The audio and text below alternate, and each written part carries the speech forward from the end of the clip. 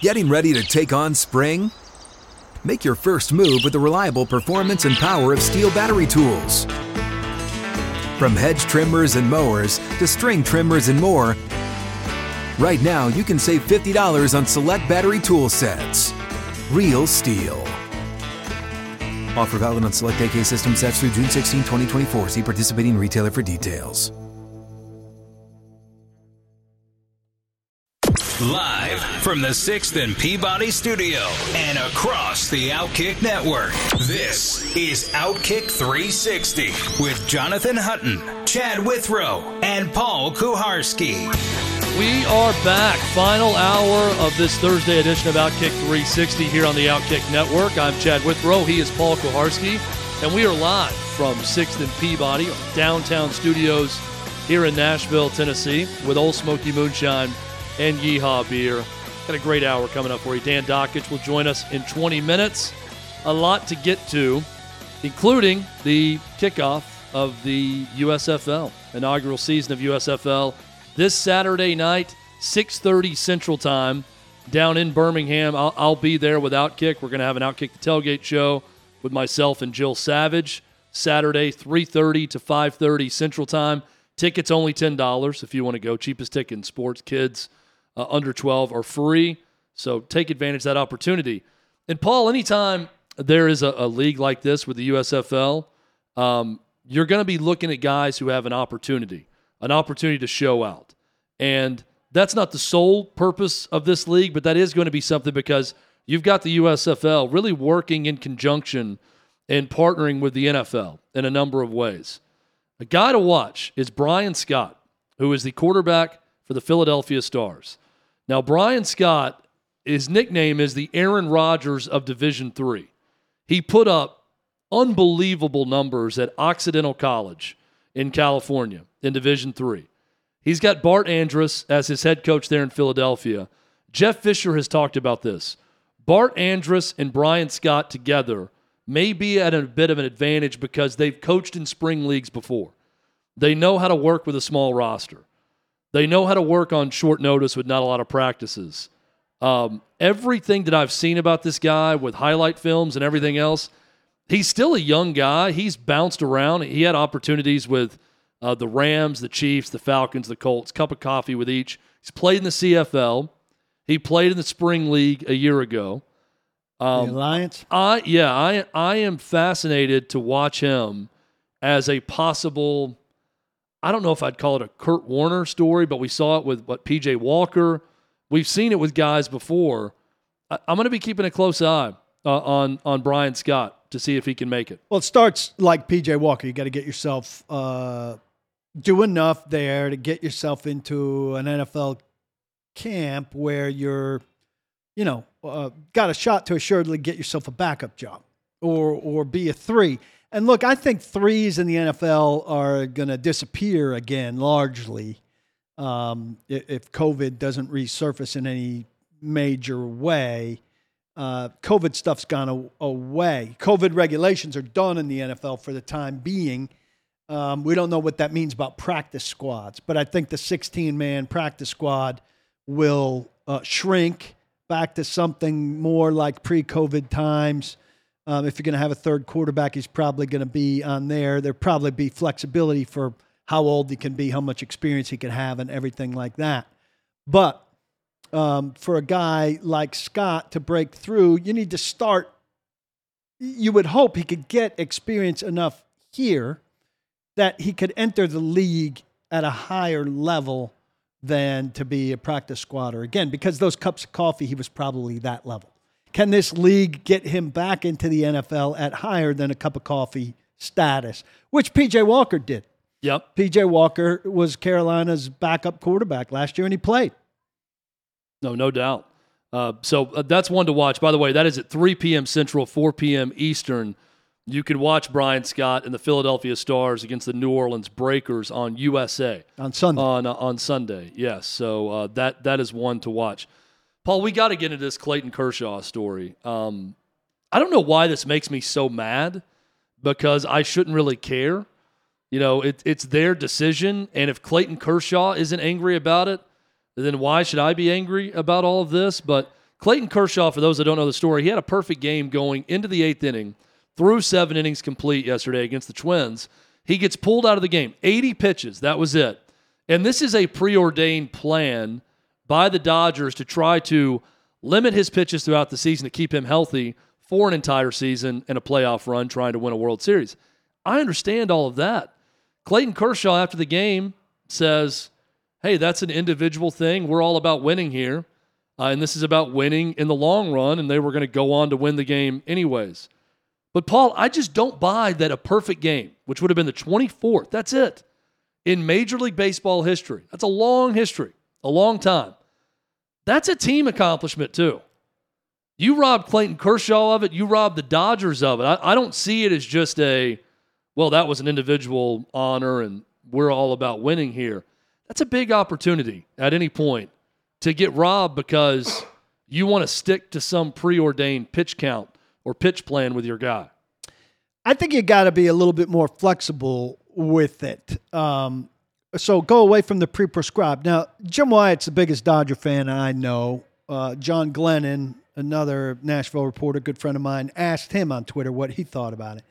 He said too early to go for it because his season was cut short last year because of forearm and elbow issues that caused him to miss 2 months last year. If it was his first start this year, sure, a perfect game would have been cool, but 100, 110 pitches in his first outing, no thanks. I'm just wondering if there isn't, and I get that. But I'm wondering, so you prescribed him 80 pitches or 7 innings or whatever you prescribed him. Can't you bring him out for the 8th and see, like maybe he gets a 3-pitch strikeout, a ground ball, and a fly out on 8 pitches? And if he's at a perfect game at 88 pitches, can't you bring him out for the 9th and see what happens? Well, you're still leaving yourself the possibility you yank him. But what if he's very efficient? What if he happens to be very efficient? What if the first guy swings at the first pitch and grounds out, and you're at 81 pitches and you're 5 outs away? Can't you just go one batter at a time and see what happens? Well, you still let yourself have the possibility, or you're not trusting yourself to be disciplined enough. I'm not saying put him in a situation where he's going to throw 110, but I'm saying put him in a situation where he might throw 92. Well, I'm even angrier now that I know that he had over 100 pitches in his first start. No. He didn't have over 100. He's saying 100 or 110 would have been too much in his first start. Well, rest him next week. I mean, that would be my thing, too. If you want to put him on a pitch count, then he could take a week off and recover. There's so few opportunities to have a moment like that over the course of a career. And Clayton Kershaw's had plenty of great moments. He's a great pitcher. But to have a perfect game, I don't get it. I think that is a very, very rosy, optimistic view. You say the same thing with your team. Your ace in Atlanta? Absolutely. Who's had arm problems? I would be even angrier if it was Mike Soroka that got pulled after 80 pitches and he had a perfect game going. And he did have arm problems. Yeah, well, he tore his Achilles a year ago. But look, every pitcher at some point is going to have arm problems, right? I mean, that's basically the way we're going now. It seems to happen all the time. I just don't think you run. And again, I'm mad about it, and Clayton Kershaw didn't seem mad at all about it. So you know who he's mad for? Like I saw an interview with him where he was talking about his catcher. He was disappointed his catcher didn't get the chance. Now he's thrown a no-hitter before, but not a perfect game. Is that correct? Yes, that is correct. Yeah, with Kershaw. I'm disappointed for baseball fans in general. You say a perfect game. No-hitters have become relatively frequent, but perfect games are not. You know what else isn't frequent? I just don't get it. That I saw yesterday, and I want to get Dave Reed's thoughts on this, because back when he knew more than 2 names on the Cubs, a guy named Rizzo played for the Cubs. Rizzo, yesterday for the Yankees, bunted against an extreme shift. Toronto was playing ridiculous shift against Anthony Rizzo. Like 4 outfielders and the infield all on one side. And he bunted aggressively against the shift. A bunt with major spin on it, but a hard bunt towards third base that got to the bag and then kicked like it was already fair, but kicked to the foul side of third base. Terrible bunt, like by bunting standards, but a great play against the shift. This is what everybody should be doing against the shift. And here's a guy smart enough to do it. Did he face shifts like this in Chicago? It's not as easy as you think. But you got to try. Well, Freddie Freeman would try this a number of times, and he'd usually fail when he was batting lefty, trying to get it down to the third base. I think you got to thing about it, practice. though, it doesn't have to be a perfect bunt. No, this was terrible. If it's a perfect bunt, the catcher is going to have a chance to get to it. No, you got to push it. You got to push it dirt. further. Yeah. And no, I don't remember him trying it, but I don't remember extreme shift. An extreme shift. They'd shifted against him a lot, but not like this is as that extreme was shift yesterday. as I've ever seen. Yeah. Well, and that's look. I thought we were doing away with that in Major League Baseball. No rule yet. They need discussions to make a rule of it for next year. I hate the shift. No, but just keep doing this. Someone be smart enough to keep doing this, and it'll do away with Bring it itself. right back. I agree, but someone's got to learn. And here's what I mean by this: I am the first one that'll be the opponent of a pitcher.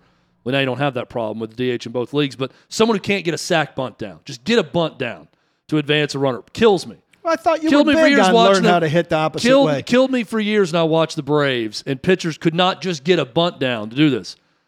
It's one thing when you're taught, okay, this is a perfect bunt. You practice the perfect bunt. Everyone learns how to bunt, and you're practicing the perfect type of bunt.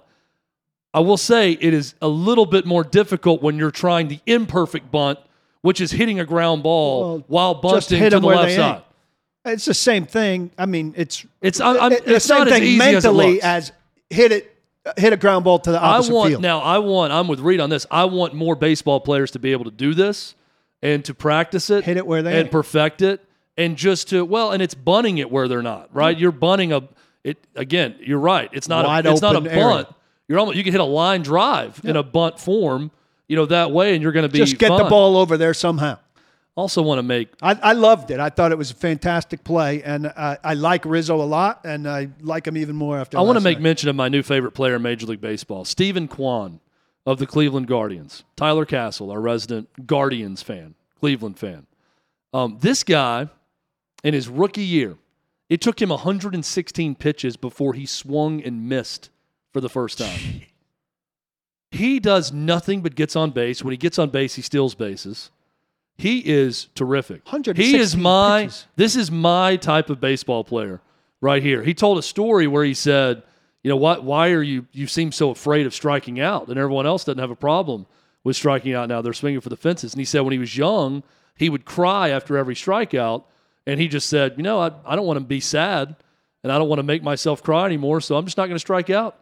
And he is basically the type of guy who, when he swings, he's making contact. That's a terrific. He's putting the ball in story. play. And for those watching, you saw right there the Cleveland Guardians put out a picture of a tombstone with the rest in peace, 116 pitches with the life of him swinging and hitting the ball every single time. I love this guy. That not a Jersey guy. Tremendous. Not a Jersey guy, but I'm considering a Stephen Kwan Guardians jersey at some point. It's a terrific start, and I know his on-base percentage was through the roof, and he's getting attention for a team that isn't getting a lot of attention, isn't expected to get a lot of attention this season. When we come back, Dan Dakich, Dan the man, he's got an opinion on everything. He's going to share most of them. I don't know where it's going. Who knows? It's going to be entertaining. It's not going to be boring. Dan Dakich next on Outkick 360.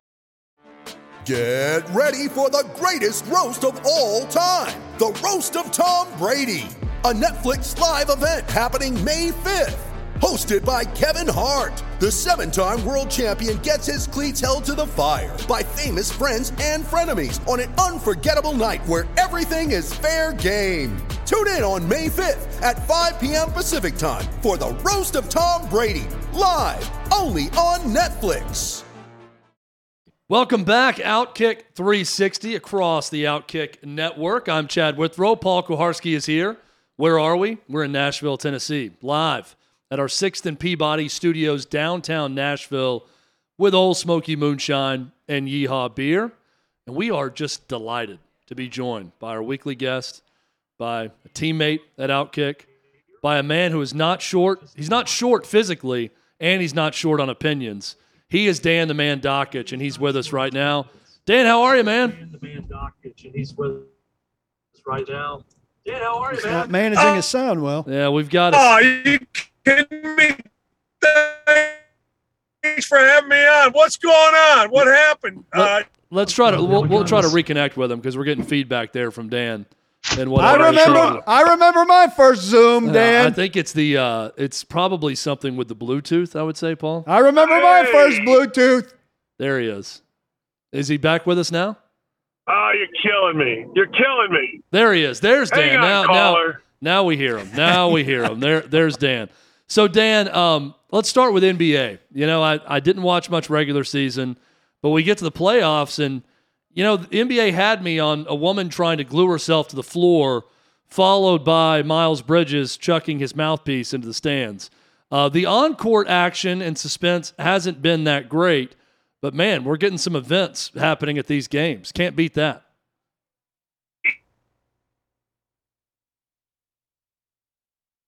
All right. We'll try to connect with Dan at another time. We'll say goodbye to Dan for now.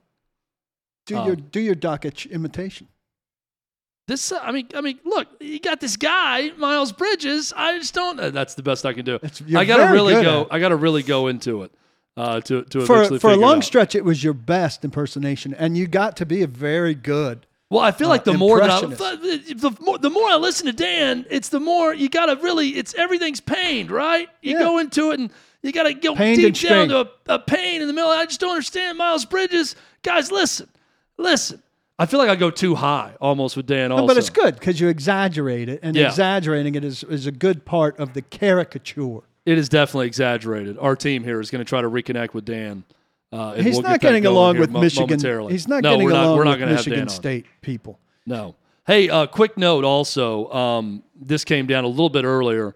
Tennessee football will open the season for a second straight year on Thursday night.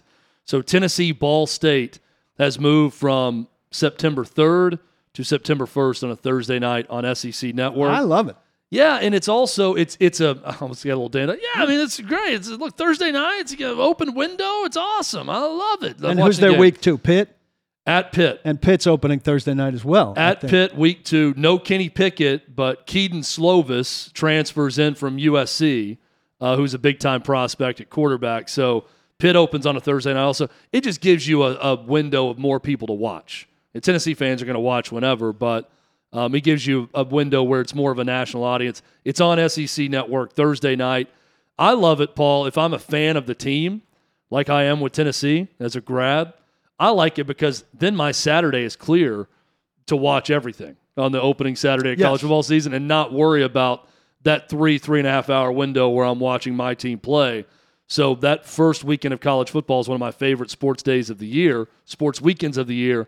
I get to watch all that and get my game out of the way on Thursday night, which is nice. I mean, I like it. You never know. For me, I never know what's going on a Saturday. You got NFL practices or conceivably NFL preseason stuff or kid playing or whatever. Thursday night, you can lock in and you know that there's nothing else going on. Plus, for them, they get seen more nationally. It's good for showing off the program's direction and recruiting and all of that. So no complaints there. Another scheduling note, Tiger Woods has registered to play in the U.S. Open in June.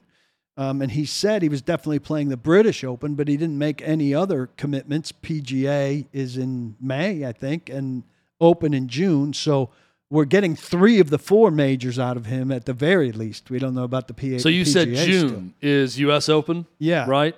So he's also going to play in a Pro-Am the week leading up to the British Open. So now we have 3 tournaments that he's for sure playing. U.S. Open is June 16th to 19th in Brookline, Massachusetts. So the PGA is Southern Hills in Tulsa, Oklahoma next month. That's the one we're unsure about. Paul, I believe he's going to play in the majors.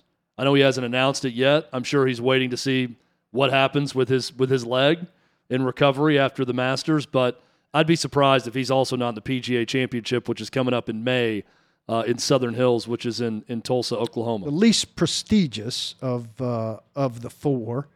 But I would think he'd be there as well. It's May 19th to 22nd, so only a month away. I would imagine it is a timing, recovery, health thing, and he's trying to get built up as much as he can, as fast as he can.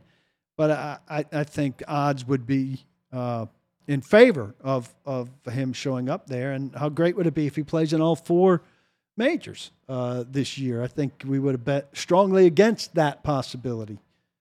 Certainly, we would have bet strongly against him being at the Masters, and we got 4 rounds out of him. So that was terrific.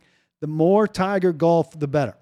Yeah, and look, I'm all for it. I'm rooting for him to play in as many tournaments as possible. Let's get back in the NFL draft a bit. We had the discussion earlier, Paul, about the uncertainty around the top half of the first round. And we were really looking at Dane Brugler, regular guest of our show, writes for The Athletic. He's got this draft guide called The Beast, which is terrific and full of detail. He's got his mock draft out. So we were going by Dane Brugler's mock draft. One pick that I want to ask you about specifically, we've talked so much about quarterbacks or the lack thereof of first-round caliber quarterbacks. Desmond Ridder from Cincinnati going 20th overall to Pittsburgh. We haven't spent a ton of time talking about Pittsburgh and what they're going to do at quarterback. They bring in, they've got Trubisky, a possibility to start. But if they draft quarterback, we haven't spent a lot of time thinking about the possibility of them drafting someone in the first round. Desmond Ridder, Paul, seems to be a name that's been climbing some boards. He's been mentioned as a possibility for the Titans, even if they were to go quarterback at some point. I think he's a big wild card in that first round or wherever he ends up going. Could Pittsburgh be an option? And that's what Dane Brugler has at 20th overall. Well, I mean, I think Pittsburgh certainly, Kevin Colbert is retiring after this draft. He said he wants to, leave them in good shape at quarterback as his legacy. I don't know that he could feel like he's doing that if he's leaving them with Mitch Trubisky. And so you would think that he's leaving them with a drafted quarterback. And I could see him making the case that he's doing so with Pickett. I could see him making the case that he's doing so with Willis. Look, I understand the case for Desmond Ridder, but he's got some accuracy issues. And Josh Allen has overcome accuracy issues, but Josh Allen is very much the exception. He's really the one guy we can point to that you can say, I was shocked by it. I didn't think it was going to work out for that very reason, but that transformed from inaccurate to accurate. Another guy locally here in Nashville, Jake Locker, couldn't do that, right? No. He had the accuracy issues, and it persisted throughout his career. That's normally the case. Guys don't get accurate when they get to the NFL unless you're Josh Allen. So Blake Bedingfield, the former Titans scout, he scouted with the Titans for 19 years. He's been a guest on this show, and he writes for my site. And he just did a scouting report on quarterbacks in this draft, who he also doesn't love. He actually likes Matt Corral the best. But from a Titans perspective, he was saying, Matt Corral to him at his best would probably be about like Ryan Tannehill is. So from a Titans perspective, would you take Matt Corral when what you're going to get out of Matt Corral would be what the guy you're trying to replace is? And so somebody asked me to ask him, did he consider Allen and Mahomes and Watson franchise quarterbacks coming out? And he said Mahomes and Watson, yes, but Allen, no, because of that accuracy thing. And I think, me talking now, I just, like you're saying, Allen is like, who else came out inaccurate and got accurate? It's a very rare thing. Allen, I don't think you can look at Allen and say, well, Allen did it, so we can do it with the next guy. By this time, I think the general consensus in the league is, by the time you're coming out of college, you throw the way you throw. We can make some minor adjustments, but we're not going to reform your throwing motion much. So scouts have told me time and time again when I've had this conversation, you're drafting that throwing motion to a large degree. When the Jaguars drafted Blake Bortles, they weren't going to be able to reform that big, weird motion that he had. They were accepting it. You're accepting what Desmond Ridder is. You can try to improve it, but you better be able to come to terms with it. And he's kind of a hot and cold inaccurate guy. He's not consistently inaccurate. He's got stretches where he connects well, but he's also got stretches where he doesn't connect well. So that's why I don't see it with Desmond Ridder. for the Steelers, for the Titans, who are well connected with him because of Luke Fickell's good, one of them was best man at the other's wedding. I think Vrabel at Fickell's wedding, if I'm not mistaken. Is he intriguing? Yes. But ultimately, I think it's always going to come back to that. I think Pittsburgh, if they want one of the top quarterbacks in this draft, they're going to have to get one of the top two, and it's probably going to take a trade up to get it. So all possibilities on the board. Or maybe Corral's third. Yeah. All possibilities on the board for the draft, obviously, right now. But I do like when we can go through process of elimination of what teams aren't seeking in that first round. Paul, you wrote something on your site about a position to possibly eliminate from the Titans list in the first round. I think the Titans are an intriguing spot for the entirety of the draft, where they are as a franchise, the different directions they go. There are clear needs on the roster, but you could also argue for best available for the Titans in that spot. They don't have a lot of You're roster saying holes. linebacker's a spot not to watch in the first round. Yeah, a lot of people are mocking them. The Utah linebacker, whose name now is going to escape me. It'll take me a second. We just talked about him in the first round. We just talked with him. Devin Lloyd. Devin Lloyd, yes. Thank He was you. a very good player. But here are two things about an inside linebacker, or a couple things. First off, inside linebacker doesn't have huge value. It's not a huge value position. It's kind of like running back on offense. It's just not a real need to draft inside linebackers high, unless there's just a out of the park, Bobby Wagner type. And I don't think Lloyd is one of those guys, or the Georgia guy that you mentioned, Dean, right? And the Titans drafted one a couple years ago, Rashaan Evans, and he didn't blossom at all for them. He's turned into a one-year contract guy in Atlanta after they didn't exercise his fifth-year option. Didn't have a great feel for space. Was a very good short yardage guy. But, I mean, if you're going to have a first-round pick who has a specialty, that's pretty narrow. He didn't turn out to be a very good player. The Titans have three big positions of need: receiver, offensive line, tight end. There's no first-round tight end. So they could get squeezed in the first round. Those receivers might come pouring off just before them. I don't think they don't like little receivers. History tells us they haven't drafted any little receiver high. Taywan Taylor was a little receiver, didn't pan out at all. Adam Humphries was one that they signed, and it didn't pan out. They like big guys in the mold of A.J. Brown.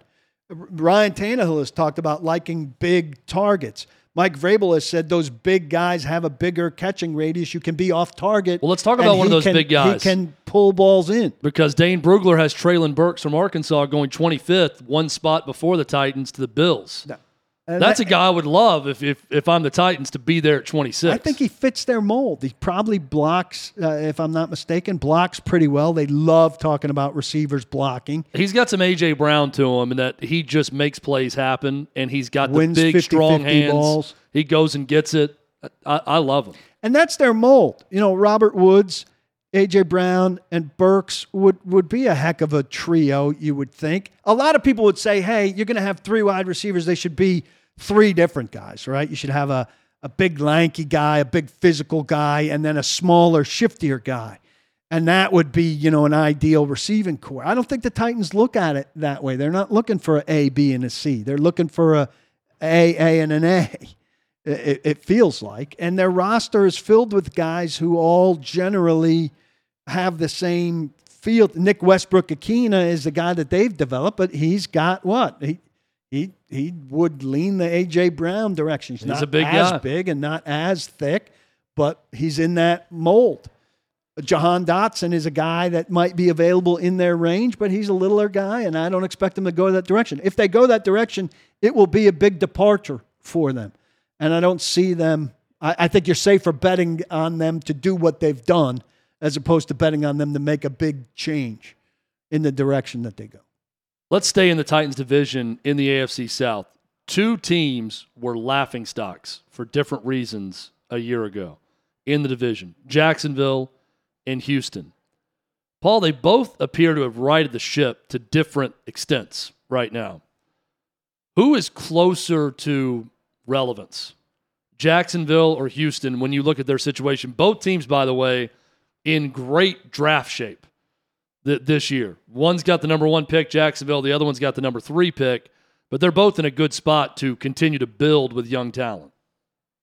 I'm tempted to say Jacksonville because I think Trevor Lawrence is the same quarterback he was when they drafted him. You know about Trevor Lawrence, though? We really don't know anything at all. What we know is that he was a no-brainer coming out of college, but he was bad last year, but it's easy to chalk that up as, well, it's because of Urban Meyer. Yeah, it's just a wash. It's all on Urban Meyer because he had no chance because of him. But if it were any normal coaching situation, we'd have some serious questions about Trevor Lawrence coming off that season. He's getting a free pass. Serious questions. He's getting a free pass. Now he's with a better coach who's had quarterback success in Doug Peterson. So I think the expectations go up for Trevor Lawrence. You expect to see a growth curve this year. They got him Christian Kirk, who's not a fantastic receiver. He's a good receiver. He got fantastic receiver money. They need to continue to add weapons because Chark is gone. Their other best receiver is gone. They don't have weapons there, and they need to build some weapons for him. They do have a reasonably good offensive line. They could still draft an offensive lineman with that number 1 pick. If they don't and they draft Hutchinson, then they should have a really pretty good pass rush with bookend guys that can get them the ball back. They spent a ton of money. I don't know that free agent class, they overpaid a lot of guys. You'd rather them be active that way than not be active that way when they've got all that salary cap money? Well, I mean, you're better with Christian Kirk than without, right, given their situation, but it does lend itself to laughingstock material when you pay that much money for Christian Kirk. It kind of goes along with the whole status of Jacksonville. For Christian Kirk? Yeah, I mean, look, again, better to have him than not, but I see that contract and think, man, this is just Jacksonville being Jacksonville again, even if they are better with him. It lends itself to a conversation we need to have about these teams that make these sign people to these contracts or make these trades where there just is no apparent opponent.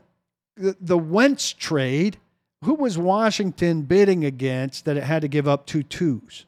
The Christian Kirk contract, I don't know. I didn't hear of anything that drove the price to that level. I understand that they really wanted him, but really wanting him doesn't dictate the price. The competition dictates the price. And teams get over-anxious and shoot themselves in the foot by overpaying for commodities that they really want instead of overpaying for commodities that are actually costly because other people want them. Look, I think Davis Mills is probably better than we give him credit for because he was operating in really bad circumstances also last year. And Lovie Smith is, he is Lovie Smith. More upside with Peterson. At least he's been Smith. around and knows how to do the job. Yeah, but the puppet master. That's really the sales pitch for Lovie Smith. Well, he's done it before. Is it a puppet master pulling strings, even if he's not in his headset? How much of that organization? I'm a lot more suspicious of the way Houston's operating than I am of the way Jacksonville's operating. Well, let's go with this Brugler mock at The Athletic. Houston, 2 first-round picks. Aquanu, the offensive tackle from NC State, 3rd overall. Jermaine Johnson, 13. And then with the 37th pick, George Pickens, a big, fast wide receiver from Georgia. Who was hurt at Georgia, right? They look a lot better. That's a pretty good 3-pack of players in the first 37 picks. Jacksonville, 1st pick overall, 1st pick of round number 2. How about Aiden Hutchinson and Nakobe Dean from Georgia, who I said earlier, he's the most productive, best football player on an all-time great Georgia defense. That's a nice 2-pack. That'll bolster. Again, we don't know that's going to happen, right, but those are the types of players you can get in those spots. So I'm just curious how much that improves, not Houston and Jacksonville for the long run. Obviously, high picks are eventually going to help, but right now, to be relevant this season. It still feels like they're both a little ways off, but who knows? We see teams every year that go from nothing to a lot in one season time. Dean should be a plug-and-play player. Cincinnati being that team last year. Dean should be a plug-and-play player. I don't know about Pickett because did Pickett play a lot last year? Pickett's coming off ACL, if I'm not mistaken. Pickens. Yeah. No, So, he got I'm sorry, I'm he saying got Kenny hurt in Pickett. the season. Yeah. He's had some injuries. So there's all these receivers coming in with knee issues. Mechie's got a knee. Williams has a knee. Now he's got a knee. A lot of people are going to be waiting on people, and a receiver coming in, while it's easier and easier, it seems to make an impact right away. Missing camp and being slow, and missing OTAs and stuff as you're rehabbing that ACL instead of being with your team on the field really can cost you and cost your ability to impact. And now you're looking not at a veteran quarterback waiting at him, but at a quarterback like Mills, who's only in his second year, who needs time with a guy like that in order to build things. Look, I think Houston and Jacksonville are still not very good teams this year. If you're the Texans and if you're the Titans and the Colts, I think losing to one of those two teams could be the difference in winning and losing the division. We know the Colts are pretty good at losing to the Jaguars. Well, another team that's really good at losing is Detroit. We all know that. They're very interesting to me, Paul, because I just don't buy that they're not going to take quarterback early. I'm not fully bought in on the idea. No one's mocked them with a quarterback that I've seen. Well, starting to be some talk about Willis. It's going to be too enticing for a team that badly needs to take a shot on a young franchise quarterback to not take someone, I feel like. But they may also, they may be very understanding as to where they are right now, exactly. to where and know Campbell that next knows year they're going to be in position to get one of the good exactly. ones. And Dan Campbell knows I'm safe. We're trying to build a culture here. No amount of losses will get me fired. Let's but get also, the people who will help Stroud or Young. Just next like year. I'm skeptical that a team's going to be patient and not draft a quarterback when they need one, when they're drafting high, I'm skeptical that Dan Campbell and his coaching staff go into it thinking, oh, yeah, we're totally safe no matter how much we lose this year, that we're going to have a job next year. Because NFL coaches and coaches in general have a hard time believing that. What happens if you draft Malik Willis second? You have the year you and I are expecting for Detroit. Your top 3 next year, top 2 next year. And Malik Willis doesn't play this year because he's not ready to play this year. You're sitting him behind Jared Goff anyway. What the hell do you do next year? I know Hutton has always argued, these guys, they have to go get a quarterback or they get fired, right? You got to get a quarterback or you get fired. I think of the Detroit situation as the opposite. They have to sell the quarterback is on its way. If they draft a quarterback second to ownership, and that quarterback isn't really good right out of the gate, I'm not saying it's going to make them a playoff team, but I'm saying good enough to show ownership that, okay, this guy's the franchise, we're heading in the right direction. Anything other than that could be sitting for half the season or the whole season because they're not ready. That could be playing and looking like Trevor Lawrence did a year ago in Jacksonville. That could be anything but showing a lot of promise that this is the guy. I think that's what gets the coaching staff fired after 2 years. I think you go to ownership and you say Malik Willis on opening day 2023 is behind Bryce Young and behind Stroud. And look, I hope we're not in position to draft those guys, but we could trade up to go get them or whatever. But it doesn't – we can't force it. We can't force it. Or you just keep saying we'll keep drafting high, build a foundation, and who's to say we can't do the reverse Matthew Stafford and go get someone from someone else? Go get a veteran guy, to be the quarterback of the future. Quarterback movement now is happening more often to where, who's to say a year from now they can't get Kyler Murray? I'm just throwing him out as an example, but it doesn't have to be a rookie quarterback in the draft, even though we think they're going to be drafting high and that's the way they should go. But two things work against them. You can't foresee as many good veterans moving next year after all this movement, and who's coming to Detroit. A couple guys don't have control like Murray, but Derek Carr just got control. Go get Baker Mayfield, but is he your long-term answer? No, he's more bridgy. I just look. It's shouldn't have traded for Jared Goff in the first place. It's a tough spot for Detroit, but it's a spot with options. So it's going to be fun to watch what they do with those options. So someone got a heavy fine for, and I'm quoting this directly, excessive profanity and it wasn't our very own Jacob Swanson. We'll explain Shocking. when we come back. A big, hefty fine for excessive profanity in sports. That's coming up next. This is Outkick 360. You ready? Showtime. On May 3rd, summer starts with The Fall Guy. Let's do it later. Let's drink a spicy margarita. Make some bad decisions. Yes. Audiences are falling in love with the most entertaining film of the year. Fall Guy. Fall Guy? Fall guy. That's what the poster said. See Ryan Gosling and Emily Blunt in the movie critics say exists to make you happy. Trying to make it out? Nope. Because I don't either. It's not what I'm into right now. What are you into? Talking. Yeah. The Fall Guy. Only in theaters May 3rd. Rated PG-13. So Patrick Beverley of the Minnesota Timberwolves was fined $30,000 by the NBA for egregious use of profanity. This was done in post-game comments to news media and on his own social media. Beverley, who played for the Clippers for 4 years, was traded in the offseason to Memphis, ends up with Minnesota, plays in the play-in game at home with Minnesota against the Clippers, and he went crazy after the game. He had a huge game. Patrick Beverley is a guy who is known as a pest, who's not afraid to say things, to get under your skin and talk trash. But he repeatedly was yelling, "Take their ass home," to his old team. Which isn't Said, much. "Long flight to L.A., take it home." And then he told media afterward that it's deeper than that for me. I gave my blood, sweat, and tears to that organization, and everyone knows the story. Blood, sweat, and tears. They just wrote me off. They said he's injury prone. He's old. This, that. To be able to come here and play them in a play-in and beat their ass, no better feeling. No better feeling. Well, I hope he used more than ass He did. on And 2 occasions. It's an to get Instagram post that fined. has since been deleted. He dropped several F-bombs in that Instagram post. Karl Anthony Towns did not do much in that game, who usually leads the way for them, and Patrick Beverley was one of the guys that went a long way. They played very well in an upset. He had very big reason to be excited. Well, he called but them- $30,000 worth of That's a cursing lot. That's a big is- fine.